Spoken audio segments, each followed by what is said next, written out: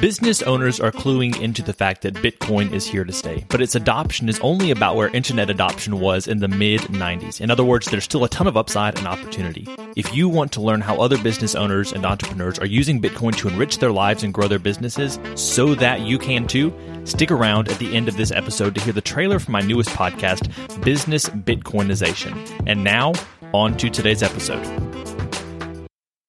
You're listening to the Life as Leadership Podcast. Are you looking for motivation and encouragement on your path to becoming a better leader? If so, you've come to the right place. Keep listening to find a community of leaders committed to learning and taking action to improve their world. The Life as Leadership Podcast, where leaders gather to grow together. Here's your host, Josh Friedemann. If you've spent time on different teams, you've probably experienced teams that work well together, teams that are fun to be a part of, as well as teams that just grate against your soul. And if that's the case, you probably would rather be on the team that you enjoy working for. And if you're a leader, you probably want to create teams like that for your employees and for the people working under you. If that's the case, then you're going to want to listen to today's guest, and he's going to be able to share with you some resources he's developed to help you do just that. We're going to get to a little bit more about him in just a second, but first, it's great when you have time to listen to podcasts, but sometimes you just need to get straight to the facts. And that's why we've put together the Leadership Action List. It's a year's worth of weekly action steps to improve your leadership. If you want to be a noticeably different leader in 1 year, this simple but effective resource is for you. Download this list for free at leadershipactionlist.com. Once again, for an entire year of weekly leadership development, go to leadershipactionlist.com. Our guest today is a coach who works with executives, entrepreneurs, and rising stars to maximize their leadership potential and performance. He's the best-selling author of Social Wealth, a how-to guide on building extraordinary business relationships, which has sold more than 45,000 copies. He was a featured speaker at TEDx Wilmington 2017, where he debuted his breakthrough team-building game, Cards Against Mundanity. He also hosts a podcast called Executive Breakthroughs, bringing game-changing CEOs, entrepreneurs, and experts who share their breakthroughs and breakdowns. Here is Jason Troy.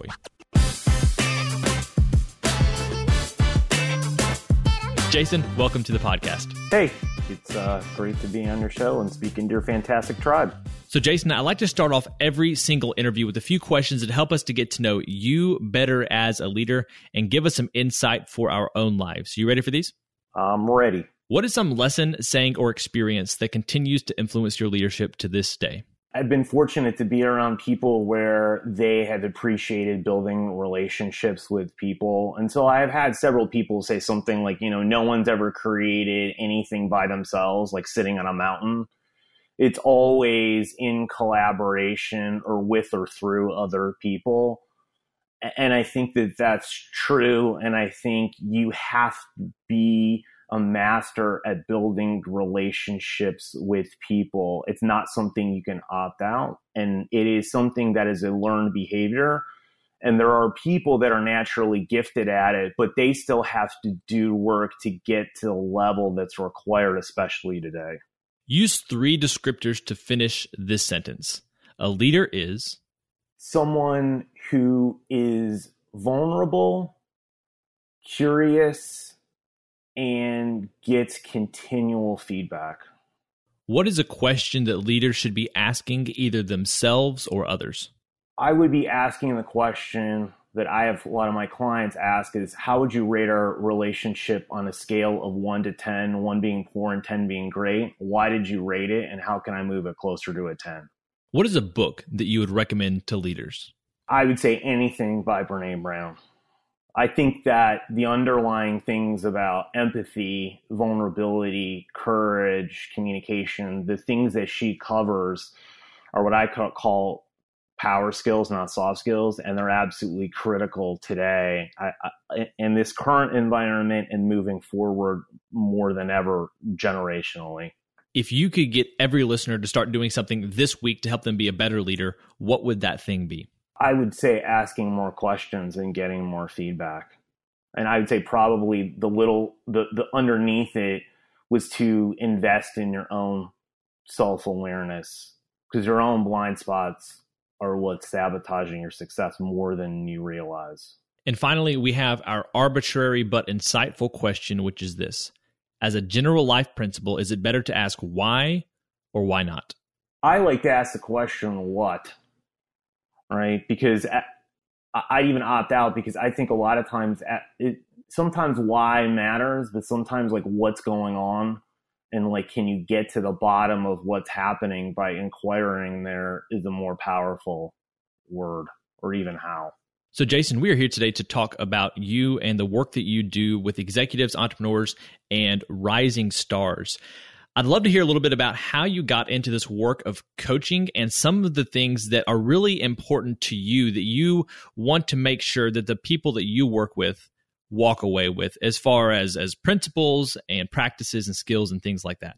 Well, I think, originally I had an opportunity to go to work in Silicon Valley after law school and get my master's in communications. And I got to work with Steve Jobs, Mark Cuban. A lot of really well-known CEOs and venture capitalist firms and people that are, at the top of the industry today overall. And also, I got to see the things they did well, the things they didn't do well, the times that they did great. And then also I had, the myriad of other leaders up and down the spectrum. And the one thing that I found all the time was that when you can create an environment where people are doing their greatest work in collaboration and teamwork, you could create pretty insane results.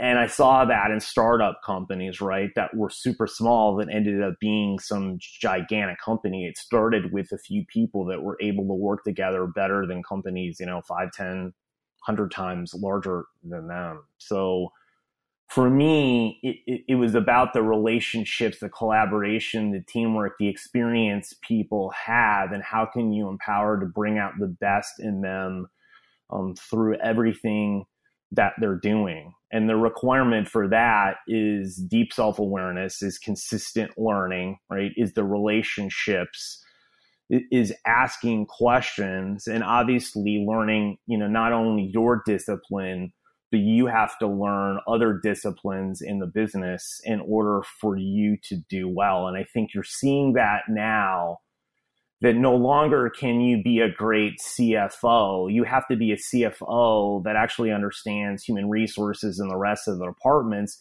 in order for you to do your job well and to do job planning and other things. And that goes, especially HR people, before I know HR well. Well, now you have to know every business and help every function, because now the people management and the people side of the business is taking the forefront in everything that we're doing. So I think when you take a look at all the breadth today of what is expected and what is required of an individual, you have to get help both internally and externally in order to manage your career, because you won't be able to do it by yourself anymore.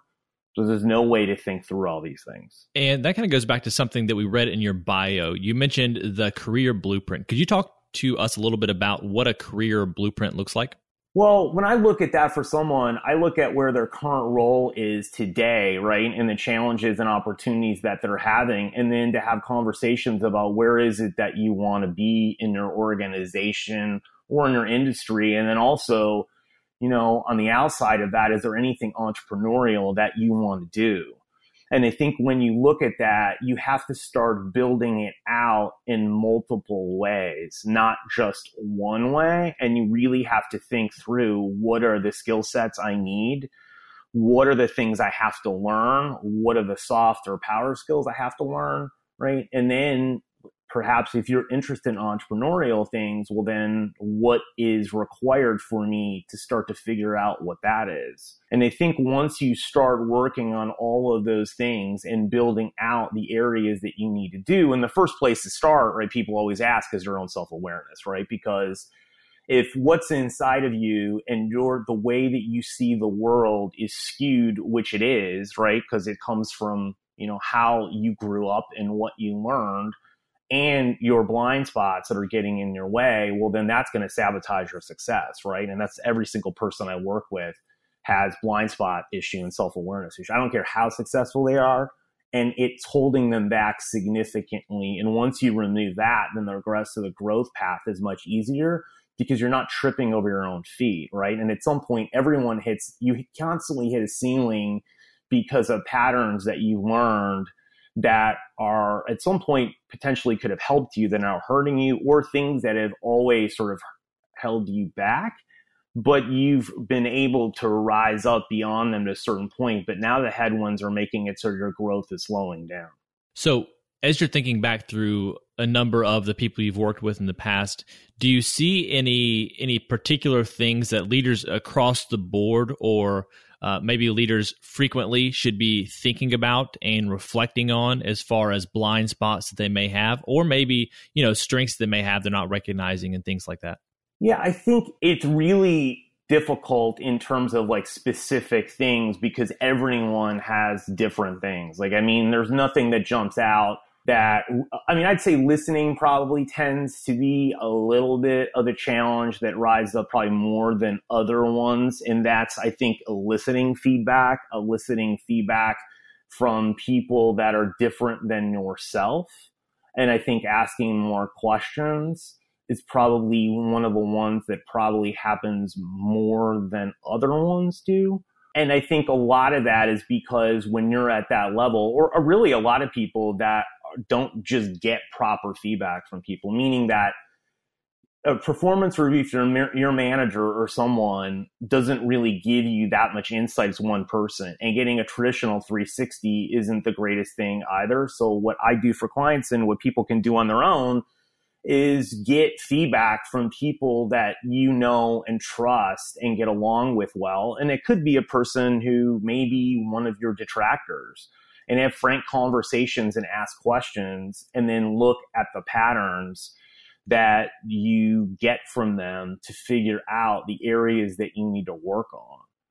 And I think getting all that feedback is really helpful. But I think the other part of it is just, as you're doing stuff, the more feedback and questions you can ask of other people consistently is where you get a lot more insights, because those people can help you. And I think that's where people don't spend enough time on, is just getting the data, because then you have an opportunity to analyze it and find, the patterns and things that either are working or things that are not working.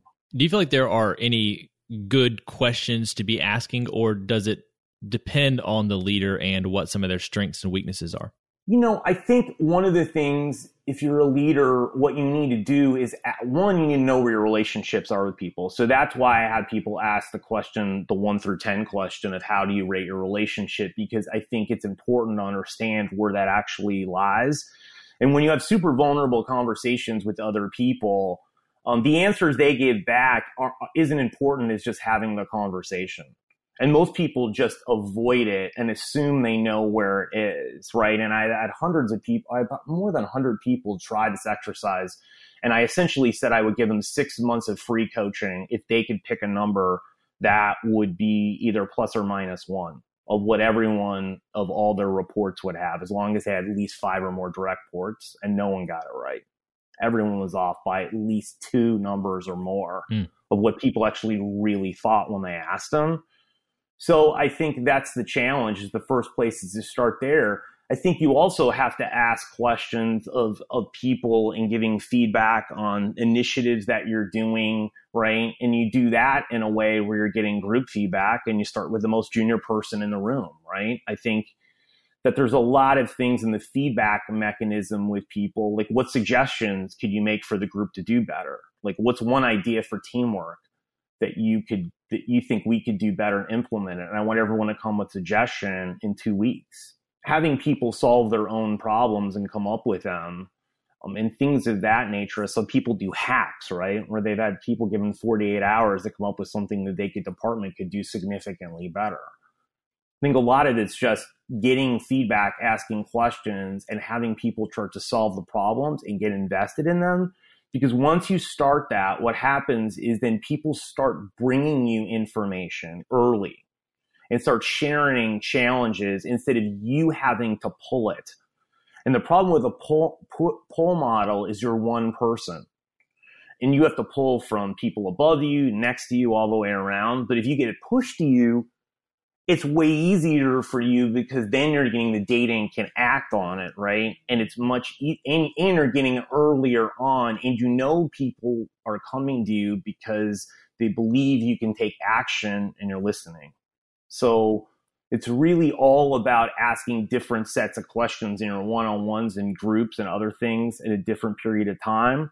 And even in an organization, I've seen people where if I've had them ask, all the managers ask a specific question on a monthly basis in their one-on-ones and just do a different one every month and then compare it and get together and ask and get to see the feedback that people are getting, right? Because maybe it's not just a problem or issue from one person, it's across the board.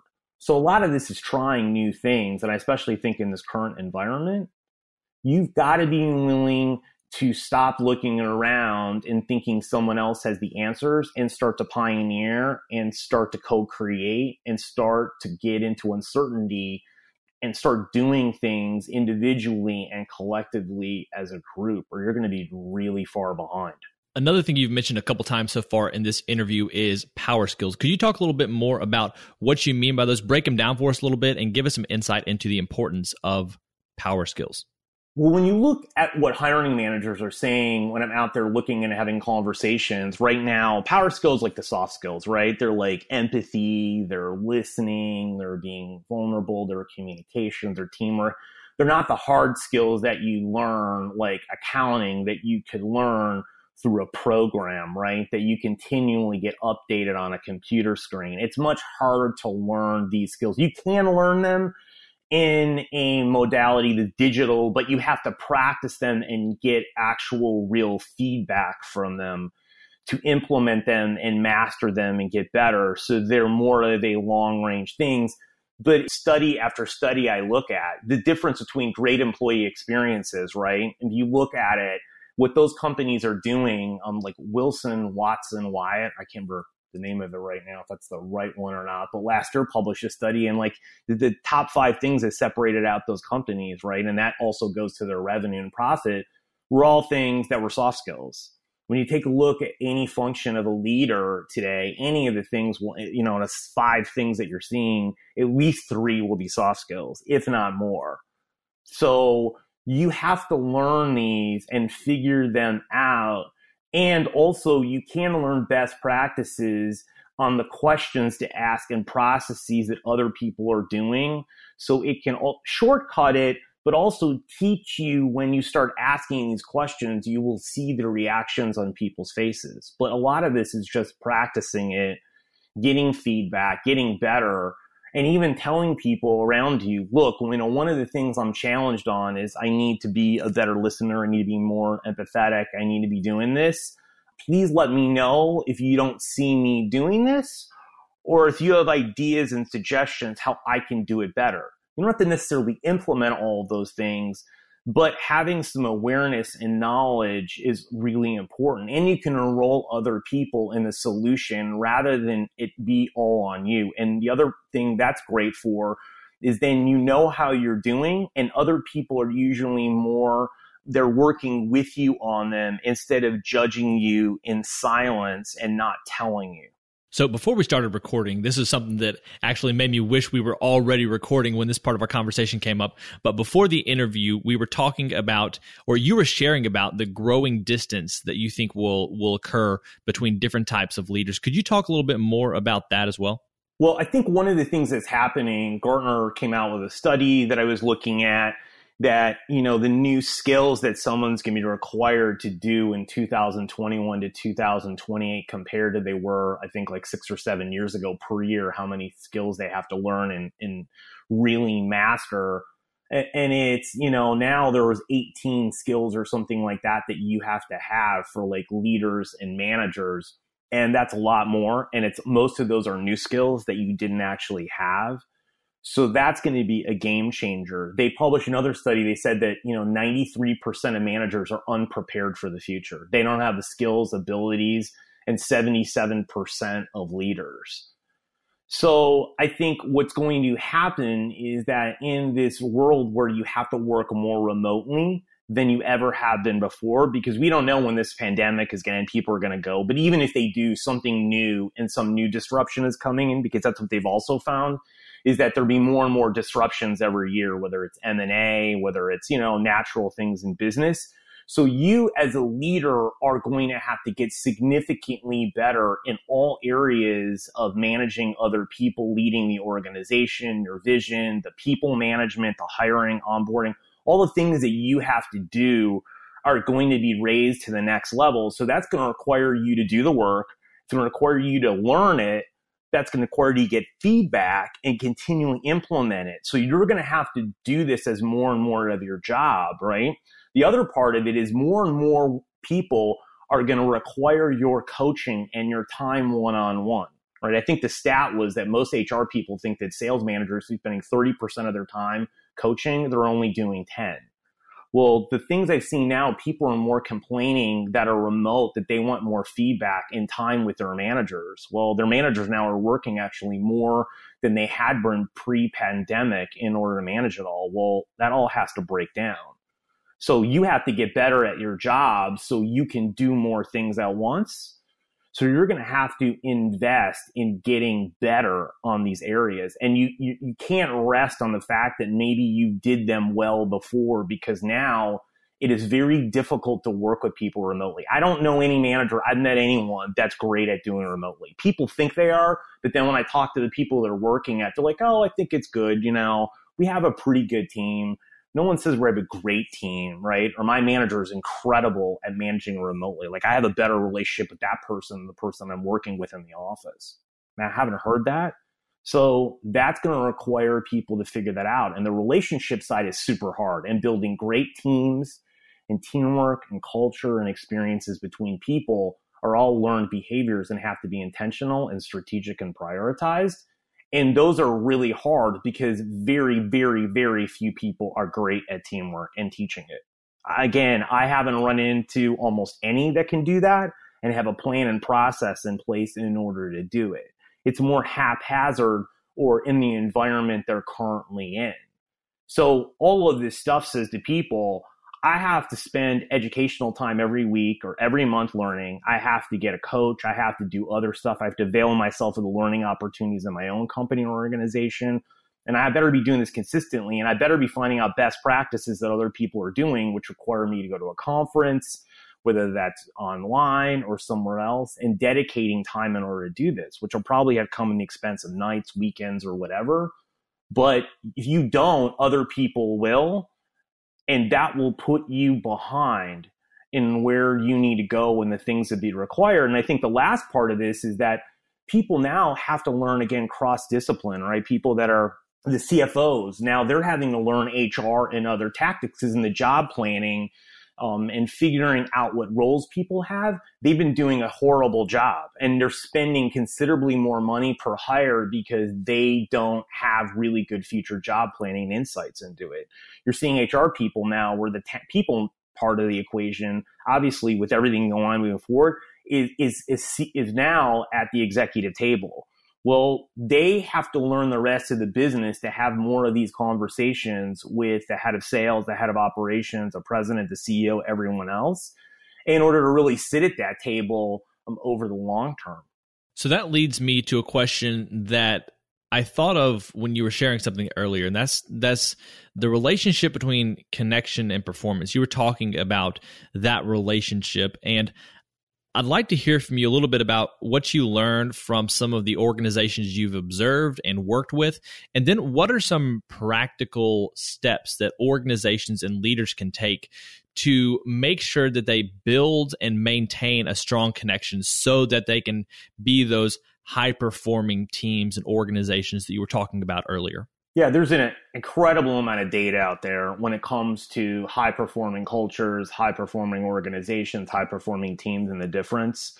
And I mean, it's double, triple. I mean, Harvard had a study that was like 900% higher. So, I mean, I won't go into, sharing all the data, but there is an incredible amount out there. So it is a strategic advantage for any organization.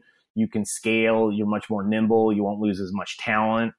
So I think all of that is going to the fact that people need to have these relationships with other people. Belonging connection is at the core of everything. When I talk to people and you really get down into the data, right? I was reading a Harvard researcher that was going through like logs that people did every day for over a year in a myriad of different jobs about their job satisfaction. End of the day, when you looked at all the connections, it came down to two things that people wanted. They wanted to do great work and they wanted to have great relationships, and that's it. They don't want free lunches.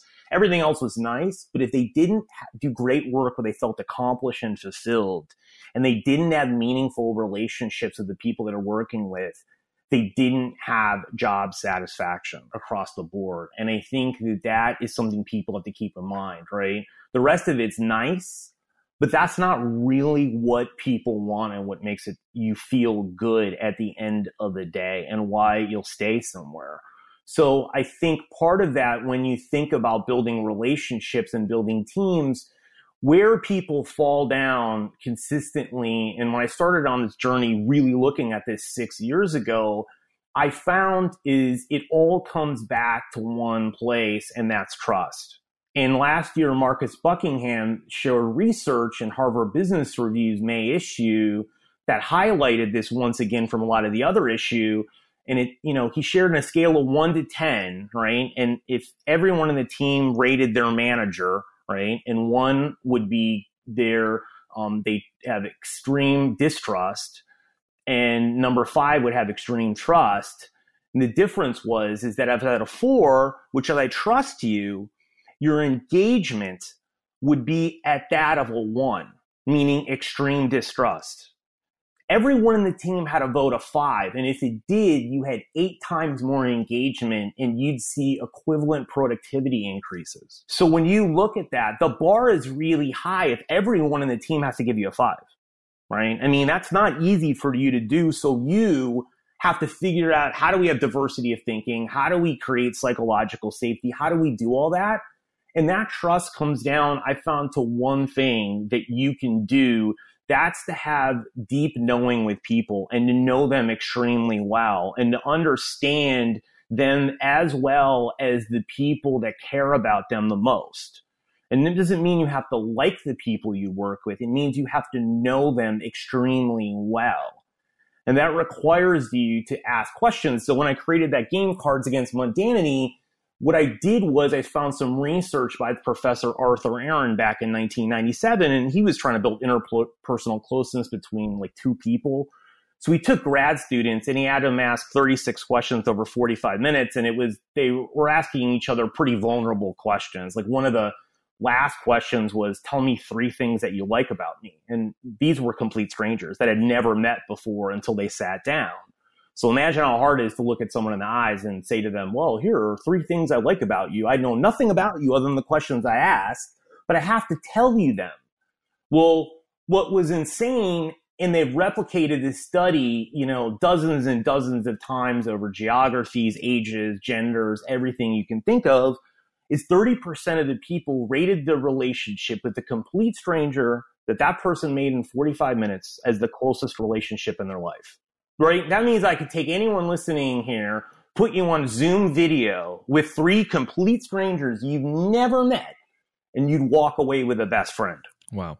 Now, when you do that in a group activity, right, and you do that, that's even where it's more powerful. And the reason is this: if you ask a question of someone that's saying, hey, what's the most important lesson you've learned in the last year? Or tell me about the person that you'd say thank you for helping you become the person you are today, or talking about what's the biggest setback you've had in the last 5 years and how'd you overcome it? Or what's your greatest achievement, right, in the last couple of years and why was it important for you, right? If you ask questions like that and everyone answers it in a group, you get to know people not only an experiential level, but an emotional issue. And you start to see people saying like, wow, that person who I thought was different is a lot like me. And you're learning deep emotional things that you'd only know about the closest people in your life. And often the closest people in the life, you don't even know the answers to those questions, right? And so when you start doing that, you create a major sea change because the trust levels that you build are extremely high with people with knowing that information. And there's other exercises beyond doing something just like this, but it's one that's absolutely critical to do. And you can do it in a myriad of things, right? You could do it with your team. You could do it with cross teams. You could do it with other leaders. You could do it with other managers. I mean, you can do this in a myriad of ways. And it's just important to ask questions that are meaningful. And I'm sure you can also ask fun questions. But the point of it is that the questions and the answer are what builds the relationships with people, right? It's because you think about it this way, it's not the crazy experiences you've been at work with people where you grow as close to them. It's rehashing those experiences and retelling those stories over the years, just like you do with friends that maybe you don't see for 10 years, but you went to college with. And you tell those stories again, and all of a sudden it feels like you're picking up just where you left off at that point. Well, that's the amazing things about stories and sharing information. And that is the root of trust, because when you look at trust, the most important characteristics is caring. And you care about people that you know the most about because that's what you do in your personal life. Well, Jason, if people have connected with what you have shared today, where can they go to learn more about you and your work and your card game, Cards Against Mundanity? So you can go to my website, and that's jasontreu.com. That's jasontreu.com.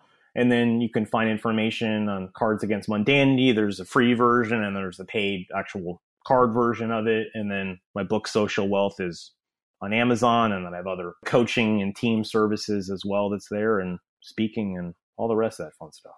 Jason, thank you so much for your time today. It's been a pleasure. Thank you. If you'd like to follow up with Jason based off of what you've heard in today's interview, be sure to go to his website, jasontreu.com. And remember that Treu is spelled Treu.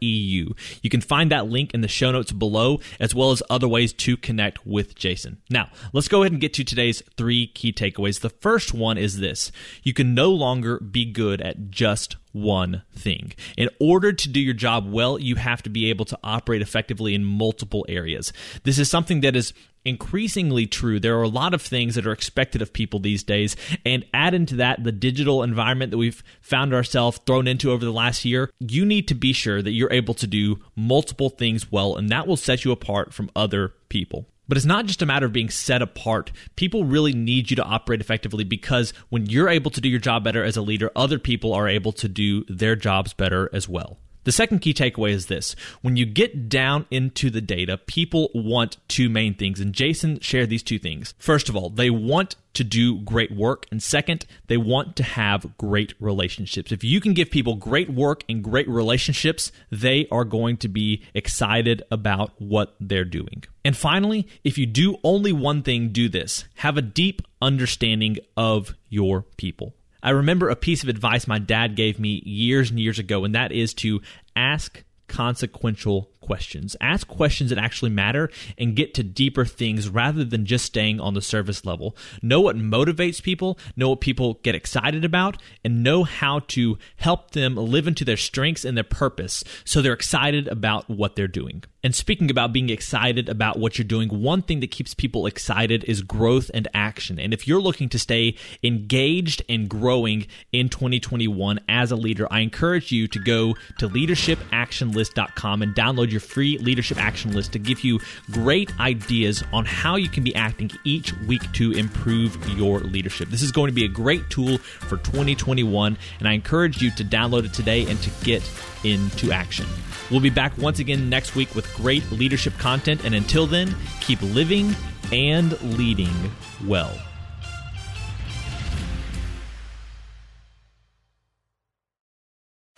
Hey, thanks for checking out this trailer for the Business Bitcoinization Show. My name's Josh Friedemann, and I'll be with you each episode interviewing business owners about how they're using Bitcoin to enrich their lives and grow their businesses. You might be wondering about the name, and I'll get to that in just a second, but first, let me tell you a little bit more about the show and who it's for. Unless you've lived under a rock for the last decade, you've heard of Bitcoin by now. And if you're like me, you heard about it a while ago, but didn't do anything about it until the last couple of years. Then one day, for whatever reason, it finally clicks. And after that, you enter the Bitcoin rabbit hole, as they say. And the deeper you get, the more you see the value of Bitcoin. But maybe you're not there yet. Maybe you don't know much about Bitcoin, but are interested in learning more. Either way, this show can help you. Each episode will introduce you to an executive or entrepreneur who's using Bitcoin, the hardest money on planet Earth, to improve their life and their business. So, what's with the name? Well, it's a play on the term hyper-Bitcoinization, which is used to describe the eventual rapid adoption of Bitcoin as other currencies get weaker and weaker in relation to it. When you compare a seemingly never-ending supply of dollars to a hard cap of 21 million Bitcoin that will ever exist, it feels like only a matter of time until hyper-Bitcoinization happens. The good news is we have the opportunity to be on the front lines of creating a new and frankly better system. Whether you're already sold on Bitcoin and it feels like I'm preaching to the choir, or you're curious to learn more, Business Bitcoinization will help you understand how you and your business can be prepared to take advantage of the massive productivity and wealth that Bitcoin will enable. If Business Bitcoinization sounds like a show for you, go ahead and subscribe. Obviously, you can subscribe in whatever podcast app you're using right now, or go to www.bizbitshow.com/listen. Once again, that's www.bizbitshow.com/listen. I'm looking forward to sharing more soon, and until then, keep living and leading well.